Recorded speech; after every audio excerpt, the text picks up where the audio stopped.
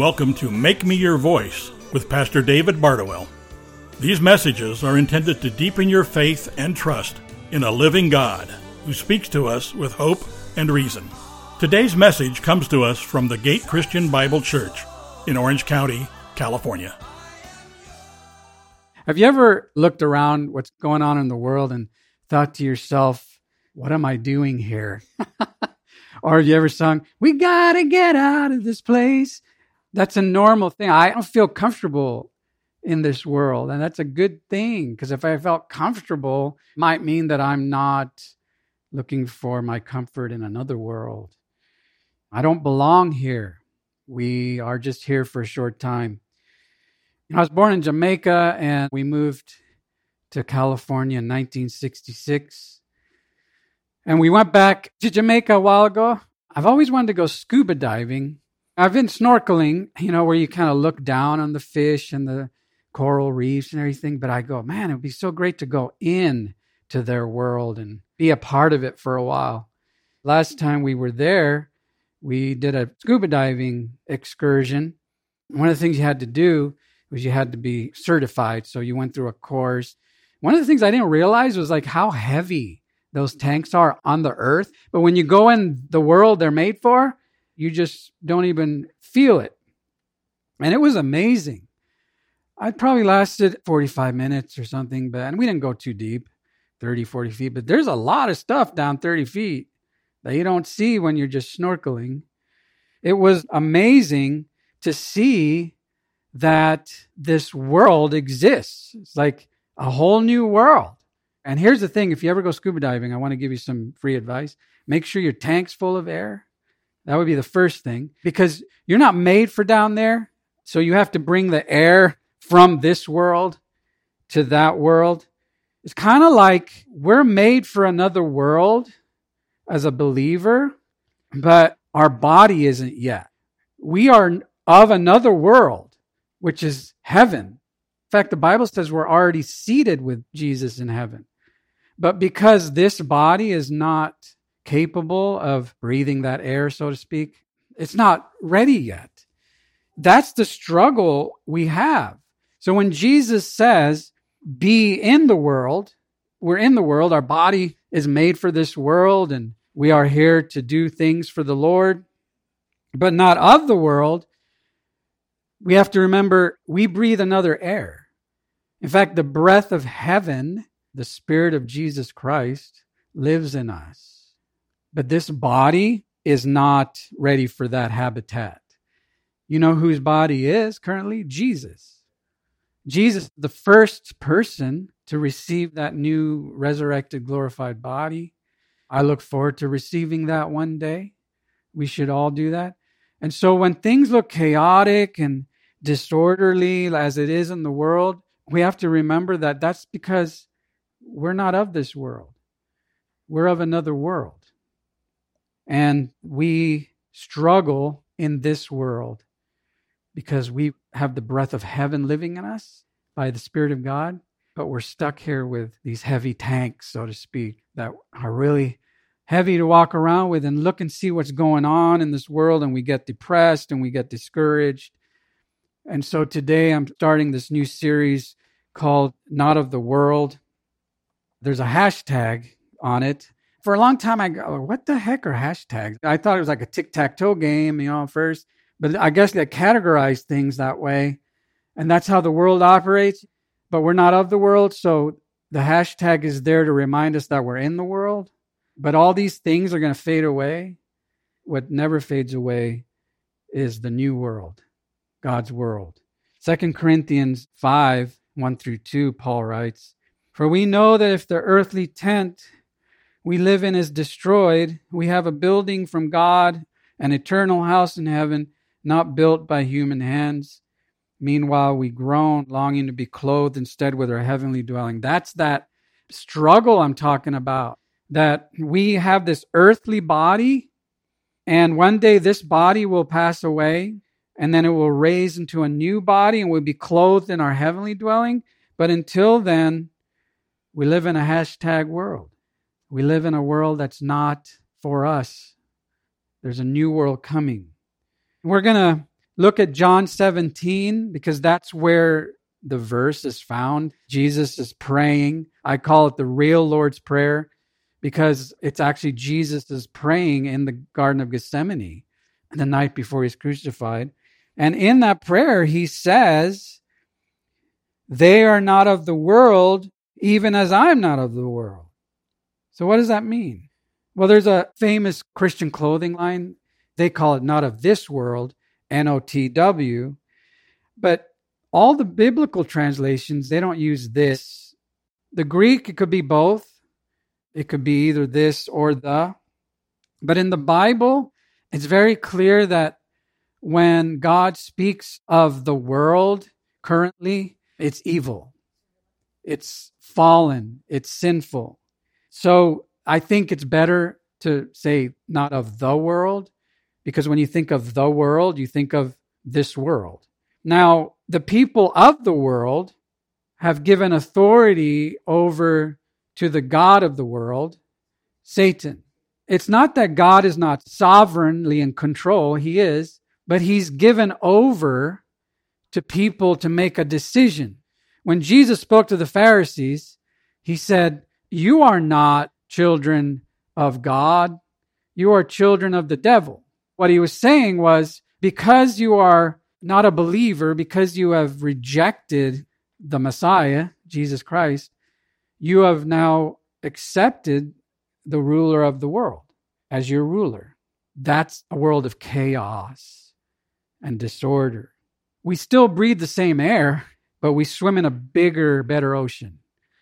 And that's what we should keep our eye on. So today we look at John 17, in particular, the passages where Jesus speaks of this very topic, which is John 17, 13 through 26.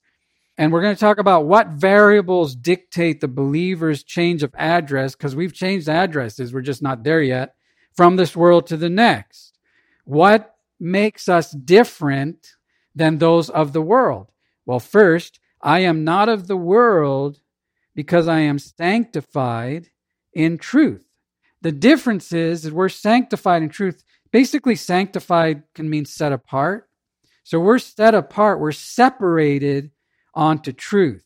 So during Jesus' prayer to his Father in heaven, he asked specific things. One of these requests in John 17:19, Jesus says, "For their sake I sanctify myself, that they themselves also may be sanctified in truth." So notice, that request of Jesus' prayer there involves an action of Jesus on his part. What is it?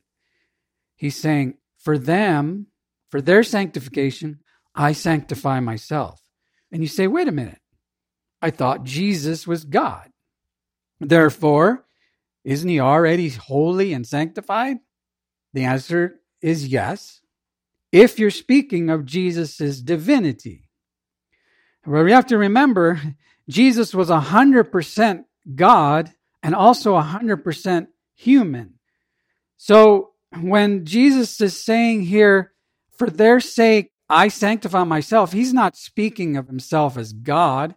He's speaking of himself as the first person to ever truly live a sanctified life, a set-apart life. And what he's saying is that when I sanctify myself for you, I set apart myself for you, Father, it's for them. He's basically saying, this is why I'm going to the cross, in obedience to die for them. So that's the greatest sanctification, right? If you're willing to die for God, and Jesus not only was willing to die for God, he was the only one to ever die a death that would pay for everyone's sin because he was perfect. So what he's saying is, Father, use me, use my hands, use my feet, use my voice for your glory. And because Jesus did that all the way through to perfection and a perfect obedience, we, when we are in Christ through faith, receive that same sanctification. We are holy, not in ourselves, but because Christ lives in us. Now, there's a caveat to Jesus' request. He's not only saying, sanctify, just set them apart. He's saying set them apart into something. What is that? Truth. Set them apart, separate them onto truth. So that implies that there are others who are separated onto lies and falsehoods. That's the line in the sand where people are of the world. They're separated to a liar, the father of lies, Satan. We who are not of the world are separated onto truth, Jesus Christ, the truth. There's a line in the sand. And so when Jesus is speaking to Pontius Pilate, right before he is going to be crucified, Pontius Pilate basically asked Jesus, what is truth? Now, the cool thing about Pontius Pilate is he actually wanted to know. The problem with a lot of people, they don't want to know. If you want to know, I'll tell you. God's word is truth. God's word is truth. In fact, Jesus says that right here in his prayer. He says, sanctify them in the truth. And then he explains what that is. Your word is truth. Your word is truth. So, contrary to popular opinion, there is truth. There is objective, unchanging, unedited truth. When someone doesn't believe that, they fall into a category called relativism. Relativism basically means that everything's relative. Truth is even relative, so truth can change. That's why you hear people say, that's your truth, but I have my own truth. That's confusing, to say the least. Because if there's not objective truth and only relative truth, then what is truth, right? When I swam under the water in Jamaica, I breathed the air in my tank and I saw things that I never saw before. I saw colors and fishes and rocks that were different than what I was used to seeing in this world. And it was so beautiful. What if I came up and I told you this and you said, that can't be true? There's no way that could exist. I would say, but my eyes saw it. Today you could take a picture. It's as plain as day. Look. But that's the problem. People don't see or want to see the truth because once the truth becomes real to them, then there's a line in the sand. And people don't want to go there. When you talk about God's word is true, that can't be true. That's old-fashioned. There's no way that anything could be true always. That's what some people think. Or truth is what I believe it is to me. Why do they say these things? Well, because the world hates the truth. The world hates the truth. Now, I'm not saying that myself. Jesus said it. Jesus said it. In fact, in his prayer, he says, I have given them your word. So he's speaking about God's word. And the world has hated them. Who's them? The ones who believe. Because they are not of the world, even as I am not of the world. So why do people hate Jesus? Because they hate truth. Why do people hate believers? Because they hate truth. Why do people reject truth? Because they hate God and his word. There's one thing to reject truth and actually try and seek truth. They hate truth. They try to change truth to fit their own narrative for what fits in their little box of feelings and biases. That's why when you see in our world the disorder and the chaos and with the tearing down of statues, what they're trying to do is rewrite truth, rewrite history. But here's the thing. You can't change the truth of history by tearing down statues as much as you can't change the wrinkles on your face by not looking in the mirror.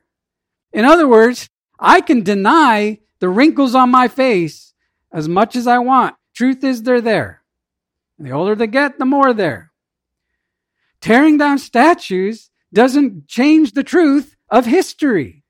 But when you want to rewrite it to fit what your feelings and biases are relative to you, then you'll try and say, oh, that's going to change truth. It doesn't. See, relative truth is not truth at all because it changes according to the subject's feelings or biases. But objective truth, which means outside of yourself, an object outside of you brings truth, never changes because it is based on an object outside of yourself. Truth is based on facts, not feelings. And the fact is, you as a Christian, as a Christ follower, as a believer in Jesus Christ, you have been sanctified, set apart in truth. That's why the world hates you. Now, even though people won't admit it, we're all searching for objective truth. I believe this. And this is why Jesus said, I am the truth. He also said, seek and you will find. When I was playing with the Beach Boys in the 80s, doing some shows in Japan, and we were in Tokyo, and Mike Love, who's the lead singer of the Beach Boys, he was very interested in transcendental meditation, and I was a seeker. I was not a Christian. I didn't know the truth, but I was seeking truth. And my brother and I both were, and we were in Tokyo, and Mike said, hey, let's go down to the Transcendental Meditation Center, which is one of the biggest in the world, and I'll pay for your training, which was like going to be a lot of money, like thousands of dollars. Maybe that's the truth. So he drives us down there, and then we go in the place, and it was closed. And he goes, that's weird. And it just happened to be the only week of the whole year that it was closed for some reason. Well, thank God it was closed, because not too long after that, I found the real truth, which is Jesus Christ. When Jesus is speaking of the truth, it comes along with his reputation. Jesus never lied. God's word never lies. There's a reputation that comes with this. For instance, when you sign a document, you sign your name to something, you're signing that all that information is true. If you falsify a document, you'll be in major trouble. Sadly, today, people are trying to falsify lies as truth, but in the end, they will be judged accordingly, because if you hate truth, you hate Jesus, which means you hate God, which means you reject God's love and forgiveness. Next, the world hates truth, but the world needs truth. This is so important. The world needs truth. So what is truth? What if I told you I had a quarter in my pocket? Would you believe me? What would make my statement, I have a quarter in my pocket, true? There's a quarter in my pocket. One of the blessings of quarantine has been how much we save on gas, right? We don't drive anywhere anymore. But what if before COVID, you decided that to save money, you're going to put water in your gas tank? What would happen? Well, let me tell you what happened. I'm not an expert mechanic, but I can tell you this. Water doesn't burn. So once it got to your fuel pump, your engine would stop.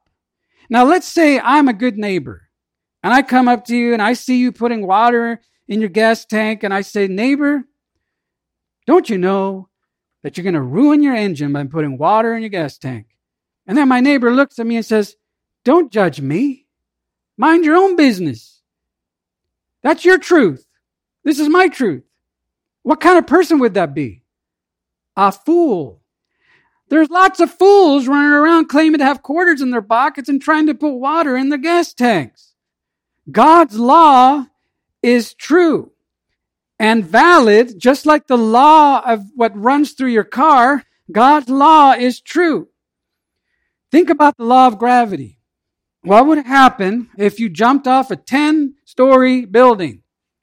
As a good friend, I see you ready to jump off a 10-story building, and I say, friend, don't jump, because the law of gravity is true, and you're going to descend downward really fast and die. And then you say, leave me alone. Why are you so judgmental? My truth is my truth. And I'm going to say, your truth is not true at all. Your truth is going to kill you. And that's the problem with not sharing the truth. People are dying. They're believing lies. God's law is truth because it's not according to my feelings or my biases. Dictionary.com defines truth. That which is true or in accordance with fact or reality. That's a great definition. But then the second definition, the B definition, is very sad. It says, truth is a fact or belief that is accepted as true. Since when does truth become truth? Only when it's accepted. I don't know if it was either Booker T. Washington or Mark Twain, we're not sure. Someone said this. It's really good. A lie doesn't become truth. Wrong doesn't become right. And evil doesn't become good just because it is accepted by a majority. Because here's the thing, a majority can be majorly wrong. When Jesus prayed this in his prayer, he said, I do not ask that you take them out of the world, but you keep them from the evil one. Why is Jesus saying, Father, don't take them out of the world? I mean, wouldn't it be better if the moment you accepted Christ, you were beamed up, Scotty, and you were with Jesus in heaven, and you were swimming in that new world with no cares or concerns and no sin to bog you down? Wouldn't that be great? But why did he leave us here? Well, because we are truth tellers, just like Jesus. And if we were taken out of this world, then truth will never be known. And as bad as this world is, it would be much, much worse. Now, notice Jesus does say, keep them from the evil one. I appreciate that prayer. And by the way, it says evil one, and I like that too, because in the Lord's Prayer, when Jesus prayed, deliver us, it's documented, deliver us from evil. It really should be evil one. It's the same word. It's translated this way here in John, but in Matthew and Luke, it's translated differently. I know what Jesus is saying. He's saying, keep them from the evil one, the liar, the destructor, the person that wants to destroy them, the destroyer. I appreciate that prayer. You should too, because we are truth tellers and we're going to be attacked. We're living in disorderly times. The spirit of the Antichrist is here, which, by the way, is the same spirit as the spirit of lawlessness and rebellion and anarchy, which is the spirit of disobedience to authority. The world needs truth.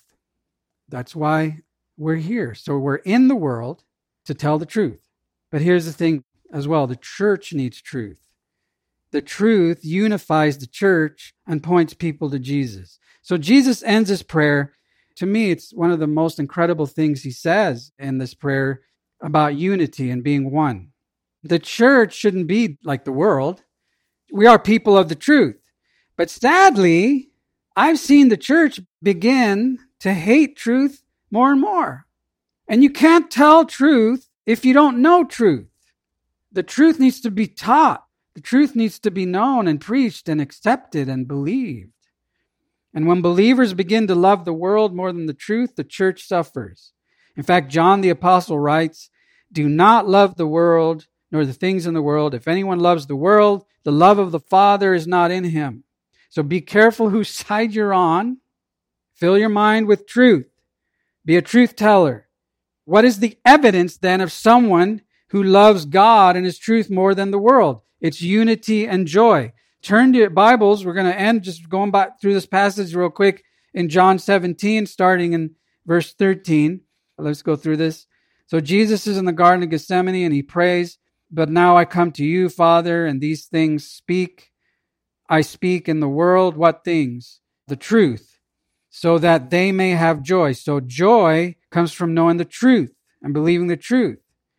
I've given them your word, and the world has hated them because they're not of the world, just as I'm not of the world.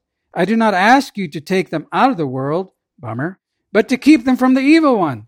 Thank you. They are not of the world, even as I'm not of the world. Sanctify them in the truth. Set them apart. Your word is truth. As you sent me into the world, I also have sent them into the world. See, there's the thing. We're not of the world, but we're in the world. Why? For their sakes I sanctify myself, that they themselves also may be sanctified in the truth. I do not ask on behalf of these alone. And this is a cool thing. Now he's praying for us. but for those who will believe in me through their word, the truth. That's you, that's me. That they may all be one, even as you, Father, are in me and I in you, that they also may be in us, so that the world may believe that you sent me. The glory which you have given me, I have given to them, that they may be one, just as we are one. I in them, and you in me, that they may be perfected in unity, so that the world may know that you sent me, and love them even as you've loved me. Father, I desire that they also, whom you have given me, be with me where I am, so that they may see my glory, which you have given me. For you loved me before the foundation of the world. Jesus, remember, he says, I and the Father are one. O righteous Father, although the world has not known you, I know you. Thank God, because Jesus tells the truth. And these have known that you sent me, and I've made your name known to them, and I will make it known. That's what we're supposed to do too. So that the love in which you have loved me may be in them, and I in them. Now let's just look real quick at a couple passages here. And it's all based on separated to the truth. So first of all, when Jesus says in verse 21, that they may all be one, just as you, Father, are in me and I in you, that they may also be in us, so that the world may believe that you sent me. That's important. What he's saying is that we would be one. What does that mean, one? Is it one in nature?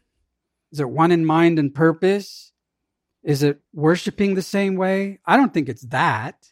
I think we can have our own styles and this and that. But what he's saying is that we would be one because we're one in nature, that we would be one in mind and purpose. That's what keeps us in the truth. When the church starts to drift from the truth, that's where the division comes. And then he says, because this is important, that when they are one, then they are acting like us. Jesus is saying, when they are one, then they are presenting you, Father, and me to the world correctly. They're living in the truth. And here's the caveat that's incredible. All this is for the purpose so that the world may believe in Jesus. So when the church is one, there's personalities and all that. I'm not talking about uniformity. I'm talking about unity in the Word, believing in the Word. When you stop believing the Word is true, you might as well just pack up somewhere else. You're not the church. The church should have the authority of God's Word as the authority. And everything else falls into line with that because we are sanctified in the truth.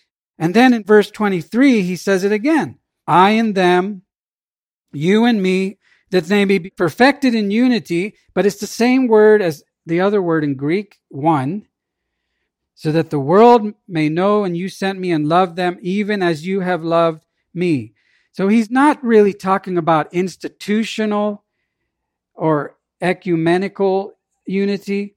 He's speaking of spiritual unity, which we have in Christ, but as we are sanctified in the truth, we're living like that. We're set apart because truth matters. We're swimming in the same ocean. You might be swimming over there at that church. I might be swimming over there at this church, but we're all in the same world of God's world. And the way that we swim is in the direction of truth. That's how it works. Now, I'm not of the world. I am of the Word. And you know how they say you want to give worldly advice? I'm changing it to wordy advice. Live like you know the truth. Live like you know the truth. Don't swim in their ocean. Swim in God's ocean. Yes, they're going to hate you, but they'll see, hopefully, the truth through you in action and in word. Now, just to end this, I don't have time to get into this, but after Jesus prays this in John 17, guess what happens next? You know what happens directly after Jesus prays this prayer in Gethsemane? Judas betrays Jesus. Now, Judas was with the truth. Judas heard the truth.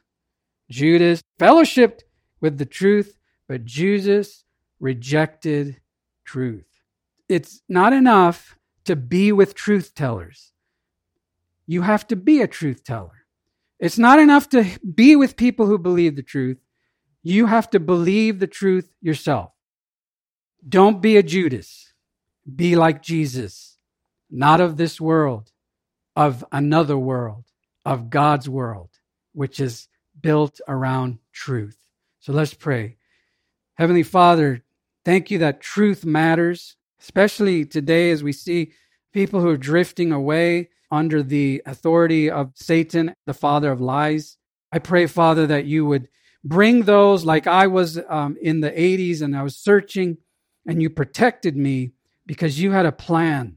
And I know there's so many other people that have that same plan that you're calling to swim in a different ocean. And the only way they're going to know this is that we swim toward them and that we share what we know, which is Jesus and his truth, which is his word. It's plain as day, but help us and cause us not to be in the darkness, to fall into the trap of the chaos, but to live in the light as Jesus is in the light and walk in the truth. In Jesus' name, amen. Pastor David Bardowell's message reminds us that God speaks to us with hope and reason so that we can be his voice in this world. Please join us again for Make Me Your Voice, a ministry of the Gate Christian Bible Church in Orange County, California. We would love to have you join us for a Sunday service. For more information or to find our location, please visit thegatecbc.com.